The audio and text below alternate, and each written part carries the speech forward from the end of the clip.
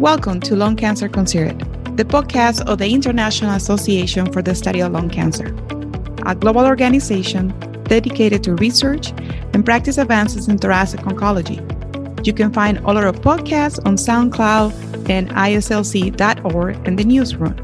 We are your hosts, Dr. Stephen Liu and Dr. Narjus Duma.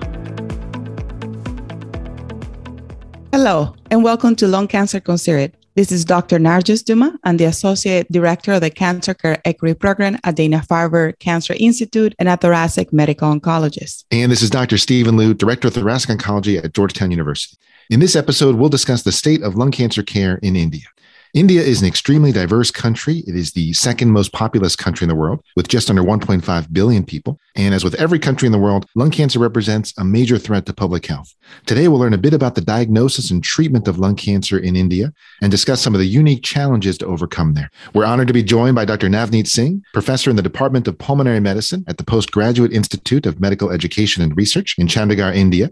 He is an expert in thoracic oncology, is the faculty in charge of the lung cancer clinic at his institute, and very active in both IASLC and ASCO. He conceptualized the creation of the Multidisciplinary Thoracic Oncology Group in his institute in 2009 and remains its convener coordinator to date. He was also a recipient of the Lung Cancer Care Team Award from IASLC at the World Conference of Lung Cancer in 2019. Navneet, thank you so much for taking the time to speak with us today. Hello, Dr. Duma and Dr. Liu, or if I may call you Narjus and Stephen. Thank you for inviting me to the official ISLC podcast. It's great to be able to communicate, albeit virtually, with you both, the medical fraternity at large, as well as with patients and their relatives and caregivers, and share my perspective on lung cancer in India, which, as you all know, is the largest and most populous country in South Asia. Thank you for being here with us. And as we're all friends, we are going to be addressing each other by first name. So thank you, Nadine.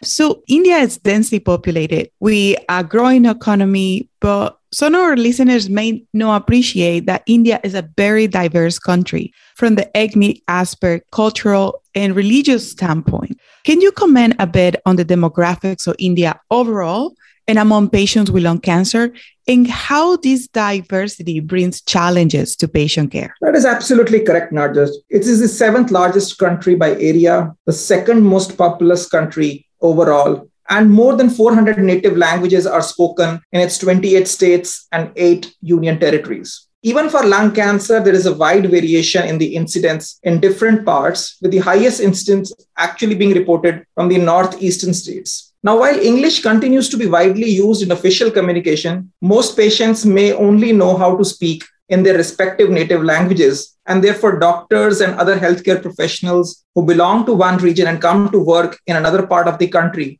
may often need time to adapt and learn the local language and dialect in order to communicate effectively with patients. That is especially true for our institute, which is an Apex referral institute, and we get doctors in training both at the residency level and at the fellowship level from different parts of the country. Navneet, we're still learning about sort of healthcare delivery across the world, and obviously it's very different. There are different models at play. Can you talk a little bit about access to healthcare in India? Is this a public system? Is it a private system? Healthcare delivery in India is both via the public and the private healthcare facilities, the public or the government-funded hospitals, as we call them. There is a significant difference in treatment costs between the two, and therefore a vast majority of patients from the lower and the lower middle socioeconomic strata have no option but to seek medical care in the government-run healthcare facilities. And this in turn leads them to be overburdened and overcrowded. On the other hand, corporate hospitals are well established in major cities, but they are primarily accessed by patients who can afford treatment there, as well as those who have medical insurance. But at the same time, I must state that most of the population did not have historically and still do not have medical insurance and actually end up paying for treatment from their own savings. However, a few years back, the government initiated the Ayushman Bharat scheme, wherein patients who qualify for inclusion in this scheme based upon certain socioeconomic criteria get access to all the necessary diagnostic and therapeutic options at no cost to them. But there's an annual cap on the total expenditure per family. I hope that helps clarify things. Very much so. When you talk about that cap, just in reference to lung cancer therapeutics, a lot of the medicines we talk about, targeted agents, immunotherapy, these are pretty expensive drugs.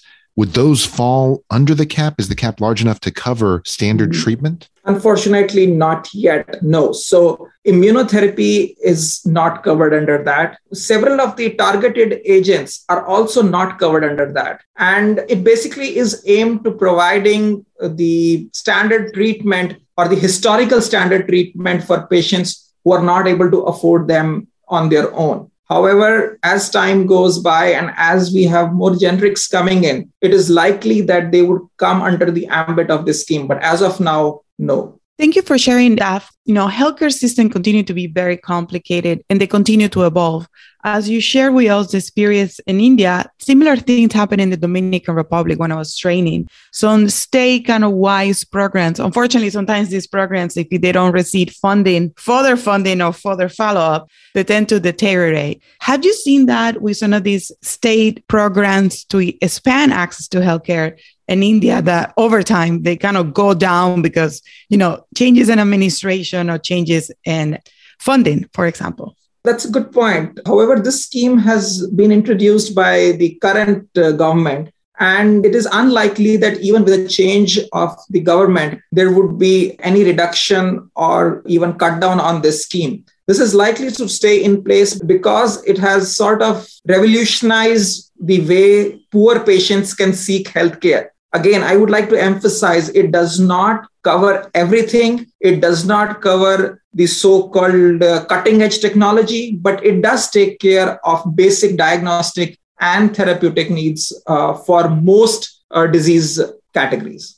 Thank you for sharing that as we continue to understand, not only lung cancer in India, but healthcare in India. So as we move forward talking about risk factors for lung cancer, tobacco use has historically been highly prevalent in India, but we have seen a trend, the incidence and the prevalence coming down. Have you seen changes in the histologic breakdown of lung cancer in your clinic as the trends in tobacco change over time? Yes, that's a very important issue, Narjust. And to sum it up, I would say that lung cancer epidemiology in India has evolved from being dominated by histological types that are strongly associated with tobacco smoking, namely squamous and small cell, to an era where adenocarcinoma became equally prevalent, and now ultimately to the current era where it has become the dominant histological type. However, having said that, I would like to again state that early on in my career, almost 15 years back, one of my earliest papers was on the observation that the demographic profile of lung cancer had not changed over a 3-decade period, and which was in contrast to the observations from North America and Europe, wherein adenocarcinoma had then overtaken other histological types as the most frequent one. Now, there are a couple of reasons which can be postulated for this time lag in histological transition here as compared to North America and Europe. So the first fact is that in India, BD has been and continues to be the dominant type of smoking product. Now, BD is basically a handmade tobacco smoking product, and it is an unprocessed tobacco wrapped in dried plant leaves. It is primarily a cottage industry, unlike the more regulated and mechanistic cigarette manufacturing. And there has been little change in the manufacturing process of BDs with time. In contrast to cigarettes, wherein low nicotine content and filtered cigarettes have been in the market for a substantial period of time. So this was one of the reasons why squamous continued to be dominant. The second reason was that until recently, pathologists were not as effectively utilizing immunochemistry as could be possible. What has happened with time has been the reported prevalence of NSCLC-NOS, or the undifferentiated NSCLC subtype, going down. And we have seen that majority of these cases have actually got classified into non-squamous NSCLC and adenocarcinoma. And that is one of the reasons why adenocarcinoma has become more prevalent. Thank you for discussing that with us. I think, there are several ways in which tobacco is consumed around the world. And for our listeners, it's important so some of these costumes can move as patient continues to migrate. One of the challenges with lung cancer is the stigma associated with the disease. I have written about it, and we all have talked about in which patients not only face early mortality with lung cancer, but they also face this secondary stigma. Is stigma associated with lung cancer in India? Again, there's a lot of variability regarding this based upon the geographical area of residence, education level, socioeconomic status, and other things. But in general, the answer is yes.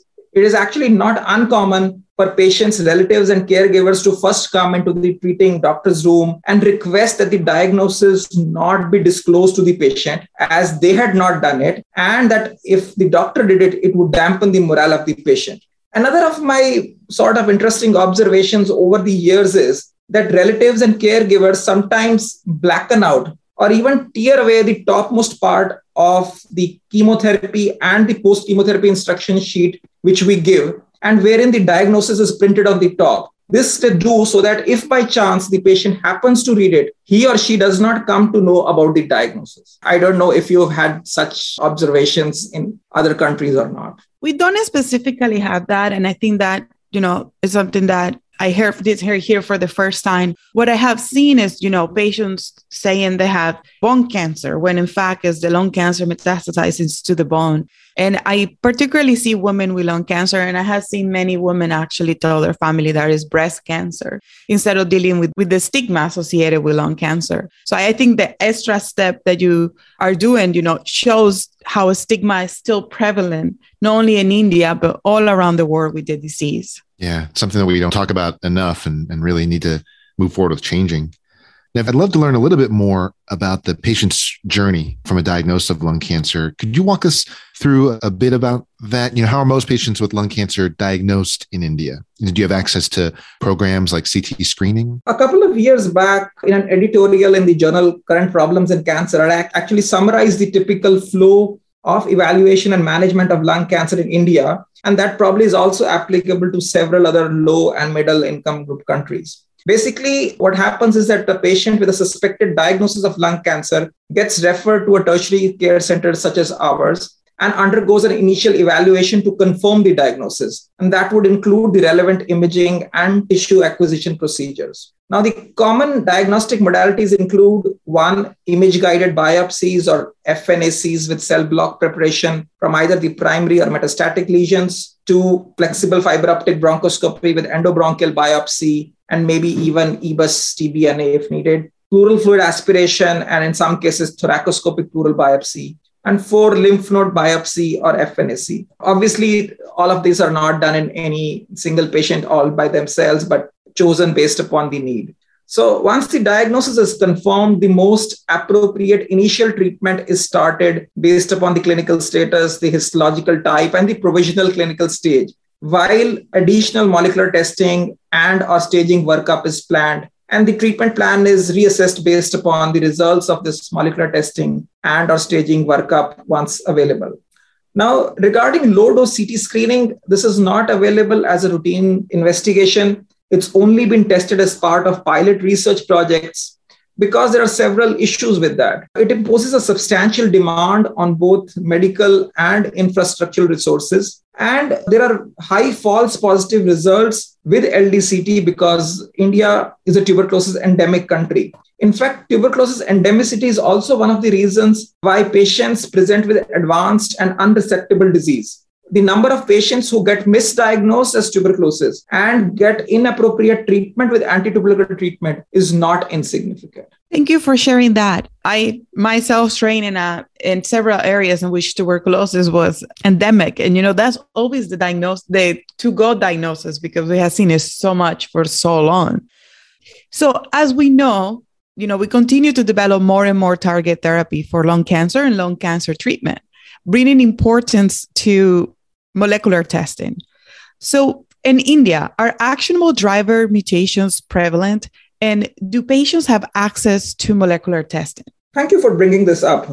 Our own institutional data from other large volume centers in the country, as well as pooled data from different institutes, indicates that EGFR mutations are present in approximately 30% of lung adenocarcinoma patients. Similarly, ALK rearrangements are detected in approximately 10% of lung adenocarcinomas. Now, the most commonly used methods for this are the standalone real-time polymerase chain reaction or RT-PCR for EGFR mutations and the D5F3 immunochemistry for ALK. However, some of these labs continue to use the older methods, namely Sanger sequencing for EGFR and FISH for ALK. And we had highlighted something related to this in our editorial. You might actually even call it a review which was published last year in ISLC's Journal of Thoracic Oncology. With the use of RT-PCR for EGFR and with immunochemistry for ALK, not only was the prevalence of EGFR and ALK significantly higher as compared to the initially introduced methods of Sanger sequencing and FISH, respectively, but the frequency of non-interpretable results was also significantly reduced. Now, access to molecular testing has improved significantly over the past 5 to 10 years, and standalone testing, at least for the 4 commonest biomarkers, that's EGFR, ALK, ROS1, and PDL1, is now available at most major academic centers and large private sector hospitals. Smaller healthcare facilities need to send out samples for molecular testing to either of these. Regarding next generation sequencing testing, we have seen an increasing use for these, but there are limitations related to the cost, the turnaround time, and even availability. And therefore, it is not frequent for them to be used upfront in most patients. So if you have to balance all the pros and cons, what is most often done is that standalone testing for EGFR, ALK, and perhaps ROS1 may be done. And NGS would be reserved for those in whom this comes out as negative. And if you have tissue which is insufficient, patients are counseled for either rebiopsy and or liquid biopsy. I think it's important to talk about cost. Now, I want to come back to focus on therapeutics. You mentioned a pretty high incidence of EGFR, of ALK, presumably other drivers as well. When a driver is detected in a patient with metastatic lung cancer, we know that targeted therapy is our preferred treatment. Can you comment maybe specifically on some of these targeted agents for EGFR mutant lung cancer? Are these completely out of pocket? Does that influence your treatment decisions, patients' decisions? I think the answer to this is probably if you divide targeted therapies into 2 broad categories. The first is EGFR and ALK, and the second group is oncogenic drivers other than EGFR and ALK. Now, coming first to EGFR mutations, among the 5 drugs which are available, both the first generation TKIs, which is gefitinib and erlotinib, and one of the second generation TKI, afatinib. Now, these 3 drugs are being manufactured and marketed by Indian pharmaceutical companies. And the cost of these generic drugs is significantly lower than the respective innovator brands. And this is anywhere from 1/3 to 1/10 of the cost. And therefore, this makes them affordable to a large proportion of eligible patients. On the other hand, the other second generation drug, dacometinib, and the third generation drug, osimertinib, are available only as the innovator brand. Osimertinib in particular is extremely expensive, and only a small fraction of eligible patients are actually able to purchase this drug. And I know this would sound very different from how things go in US. Now, if you were to talk of the ALK inhibitors, crizotinib, ceritinib, alectinib, and lorlatinib, they are all available.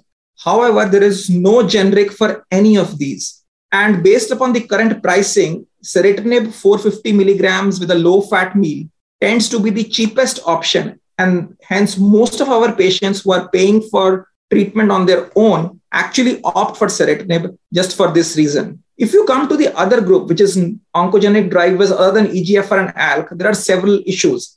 As I said earlier, first, not every patient is tested for these, and it is possible that these are underdiagnosed. Secondly, the appropriate targeted agents are either not available or are marketed by a single manufacturer, which is the innovator brand, with no generics, and therefore they are prohibitively expensive. However, in a few cases, compassionate access programs have benefited eligible patients. I hope that answers your question. Oh, absolutely. As we continue to learn, not only about the access to the drugs, but the prices, we like to discuss how is the regulatory process in India relative to the United States FDA? How quickly or how are these new drugs available to patients in India, for example? In general, there's a substantial time gap between approval of a new drug by the US FDA or, for that matter, the EMA in Europe and its availability to patients here. Now, this is in part to several factors. So the first part is that the pharmaceutical companies that have developed the drugs do not file for regulatory approval at the same time as they do in US or Europe. And this lag is often anywhere from a few months to maybe 2 to 3 years. Secondly, the review process also takes some time. It's unusual for us to see what we now see with the US FDA, where priority reviews are undertaken and expedited approvals are given within a short span of time. One glitch for that at the regulatory approval process is the fact that while these drugs were being evaluated in phase 2 and phase 3 global trials, no Indian patients were enrolled and there were no Indian sites here. And therefore, sometimes the regulatory body here, the equivalent of US FDA here, it is called the Central Drugs Standard Control Organization or CDSCO. They might insist on either doing a small study involving Indian patients prior to giving approval, or it might give a conditional approval and ask the manufacturer to simultaneously launch a post-marketing phase 4 study to see the effects in Indian patients. Not really linked to oncology, but the CDSCO actually did do priority reviews and give accelerated approvals for indications related to SARS-CoV-2 after the start of the COVID-19 pandemic. And I'm hoping that also starts going into the oncology field. When I turn towards immunotherapy, one thing that we're seeing a lot in the US are sort of newer PD-1 and PD-L1 inhibitors that are showing pretty similar results. And I wonder if their approval in India might help lower the prices and make that a little more competitive. Immunotherapy is such an important part of the treatment of lung cancer, but as you mentioned, these are very expensive medicines. Do a lot of your patients without driver alterations receive immunotherapy? Is that widely available throughout India?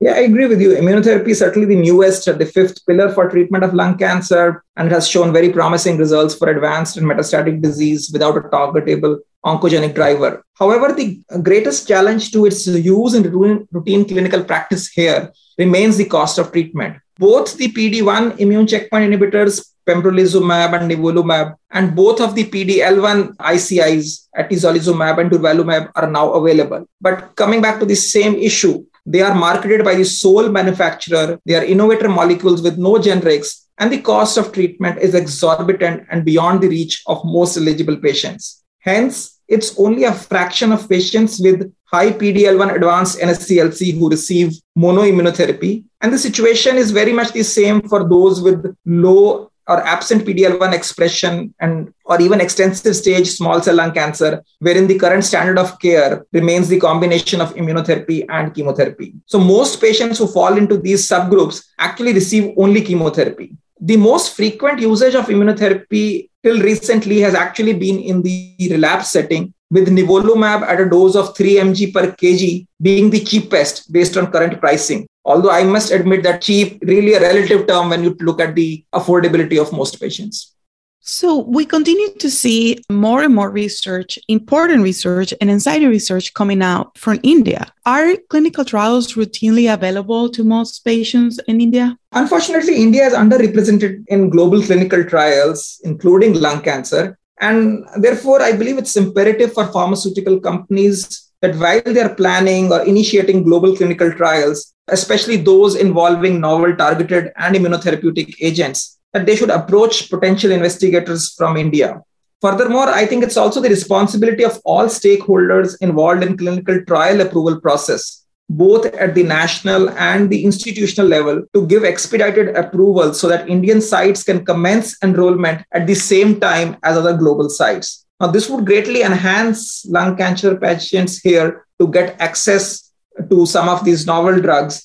And these experimental approaches are sometimes very effective. In the long run, as I said earlier, this would also make the process of post-trial regulatory approval much faster.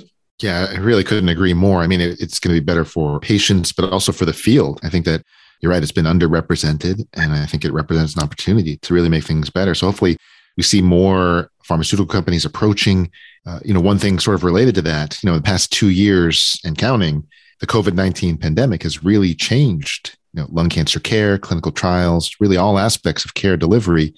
Can you maybe discuss a little bit about how that's impacted care in India? That's absolutely correct, Stephen. COVID-19 pandemic has indeed changed the way we think, communicate, and operate. And that's true not just for lung cancer, but for several spheres of day-to-day life. In March of 2020, when the first phase of nationwide lockdown here was implemented, it was indeed abrupt, and the routine chain of medical diagnostics as well as therapeutics in all fields of medicine was disrupted. However, I must say that we have continued to run our lung cancer clinic all throughout the pandemic without a break. And although patient numbers have varied based upon the phases of the pandemic, what has been really a blessing has been the introduction of teleconsultation facilities in the country right in March 2020 at the beginning of the pandemic. So we now have a formal authorized process whereby patients can register for teleconsultation at our institute, either via the institute's website or via a dedicated phone number, which is operational during the morning hours. And once they complete the registration, our teleconsultation team reaches out to these patients. So for several of these patients, especially those who are clinically stable and not on active treatment or are on targeted therapies, teleconsultation is very useful to avoid in-person or physical visits, saves time and money. And during the phases of active community transmission, like what is going on now, it also reduces the chances of being exposed to SARS-CoV-2. We have had enormous cooperation from all of the other departments here that are involved in multidisciplinary lung cancer care. And with the result that most diagnostic evaluation, be it imaging, tissue acquisition, tissue processing, molecular testing, has sort of continued uninterrupted. And on the therapeutic side also, as I said, we have been doing chemotherapy, immunotherapy, and targeted therapy without a break. So I really hope we have done our best. Impressive. And one of the things I've noticed in the US is that there's still a lot of disparities with regard to telemedicine. While I absolutely agree in all of its virtues and how important it is, even here in the US, I've noticed a lot of my patients, especially sort of those that live in more rural countries or counties and those that maybe don't have as many resources, simply really aren't able to participate. They don't have the internet connection, the equipment, the cameras. Is that true in India as well? So the way it's been running at our institute is that once the patient is registered for teleconsultation, they are called from one of these dedicated smartphones which have been given to each department. Typically, most patients have smartphones these days. So they are asked to send their reports and other relevant things via WhatsApp to the smartphones at our end. These investigations are looked at, or the other things. And then the outpatient cards, which are generated, a simple prescription or sometimes a routine diagnostic evaluation is written on that and sent back via WhatsApp. And whoever needs to be seen or whoever needs to come in for either a diagnostic procedure or for something specific, or for example, being started on chemotherapy, they are called at a specified date and time. And that's true for not just lung cancer, other disciplines as well. Wow, fantastic. Thank you for sharing that with us. And as we move, we want to chat about one of your accomplishments. And in 2019 World Conference on Lung Cancer in Barcelona, you and your team received the Lung Cancer Care Team Award from ISLC. Can you share with us about the significance of this award to your team and the institution? Oh, yes, certainly. In one word, it was overwhelming. Being conferred with the ISLC Lung Cancer Care Team Award, not just for the Asia Pacific region, but also being declared the overall winner globally, literally speaking, meant the world to us. Believe me, there is no better honor for a clinician than being told on stage that you are the best in your region in terms of your ability to treat lung cancer. And this recognition is more important than all the other awards in which a person or a group is nominated by one's colleagues, peers, or seniors. The Lung Cancer Care Team Award of ISLC was a recognition by patients themselves that, yes, we did what we should have done to help them fight the disease and that we did it to the best of our ability. It was even more sweet because we as a team had no idea as to who all nominated us and what feedback about our capabilities were passed on to the ISLC committee that was actually evaluating these nominations. Well, congratulations once again. As we discussed at the beginning of the podcast, you have developed this multidisciplinary team and continue to work hard to offer patients with lung cancer, the care that they deserve every day. Before we close the episode, we'd love to hear a little bit more about your own career path.